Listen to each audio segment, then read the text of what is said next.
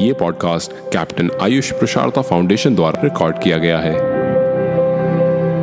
नमस्कार, आयुष्वाणी कैफ में आपका स्वागत है। मैं हूं आपकी होस्ट लवीना टिवानी। महिला समानता दिवस यानी कि वुमेन्स इक्वालिटी डे, जिसे आज यानी कि 26 अगस्त को मनाया जाता है। यह महिला दिवस न केवल भारत में बल्कि इसे अंतर्राष्ट्रीय स्तर पर भी मनाया जाता है। देखा जाए तो कानून की नज़र में महिला और पुरुष को बराबर का अधिकार मिला हुआ है, लेकिन समाज में अभी भी महिलाओं को लेकर लोगों के मन में दोहरी मानसिकता है।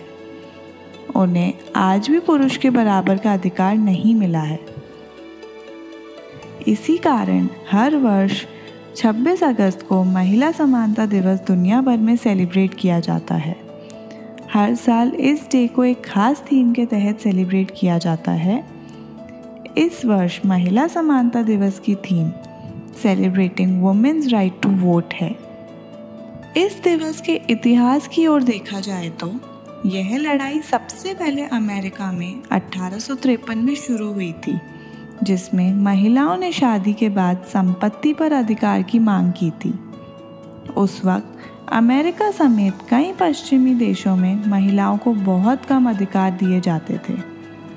इसके बाद साल 1890 में अमेरिका में national American women suffrage association का गठन किया गया।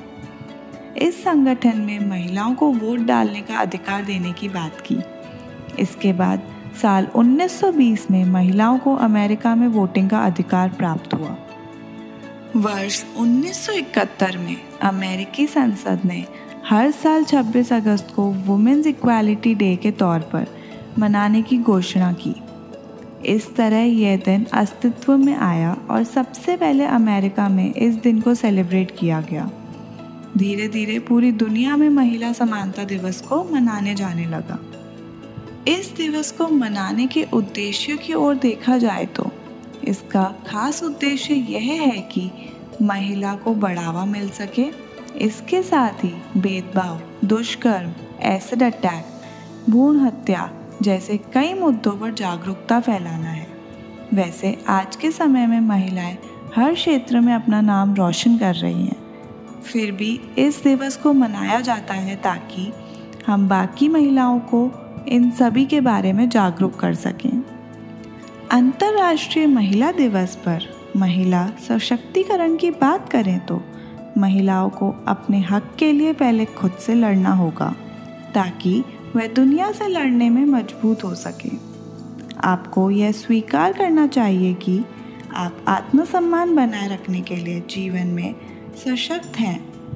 महिलाओं के रूप में लिया जाने वाला पहला महत्वपूर्ण कदम आत्मविश्वास बढ़ाकर आत्मसम्मान हासिल करना, अपना महत्व समझना एवं अपनी देखभाल कर अपना सम्मान करना है। आत्मसम्मान के विकास में अपनी अंदरूनी शक्ति को प्रभावशाली विचारों से सजाना है। शिक्षा, कौशल एवं आत्मविश्वास विकास की प्रक्रिया के महत्वपूर्ण अंग हैं। शिक्षा महिलाओं को चयन करने की शक्ति देती है, जिससे उनका कल्याण, स्वास्थ्य, बच्चों की शिक्षा सुनिश्चित होती है एवं सतत परिवारों को विकास होता है। साथ ही शिक्षा महिलाओं को अपने अधिकारों के प्रति जागरूक बनाती है, उनका आत्मविश्वास बढ़ाती है और उन्हें अपने अधिकार हासिल करने का अवसर देती है। भारत में महिलाओं के अधिकार के लिए अन्य एक्ट एवं कानून बनाए गए हैं, जिससे पुरुषों और महिलाओं को समानता मिल सके, जैसे कि plantation labour act, special marriage act, मातृत्व लाभ कानून, दहेज विरोधी कानून, गर्भपात कानून, घरेलू हिंसा, संपत्ति का अधिकार, समान वेतन का अधिकार आदि। वैसे देखा जाए तो आज के दौर में महिलाएं किसी भी क्षेत्र में पुरुषों से पीछे नहीं, तो उनके साथ यह भेदभाव क्यों?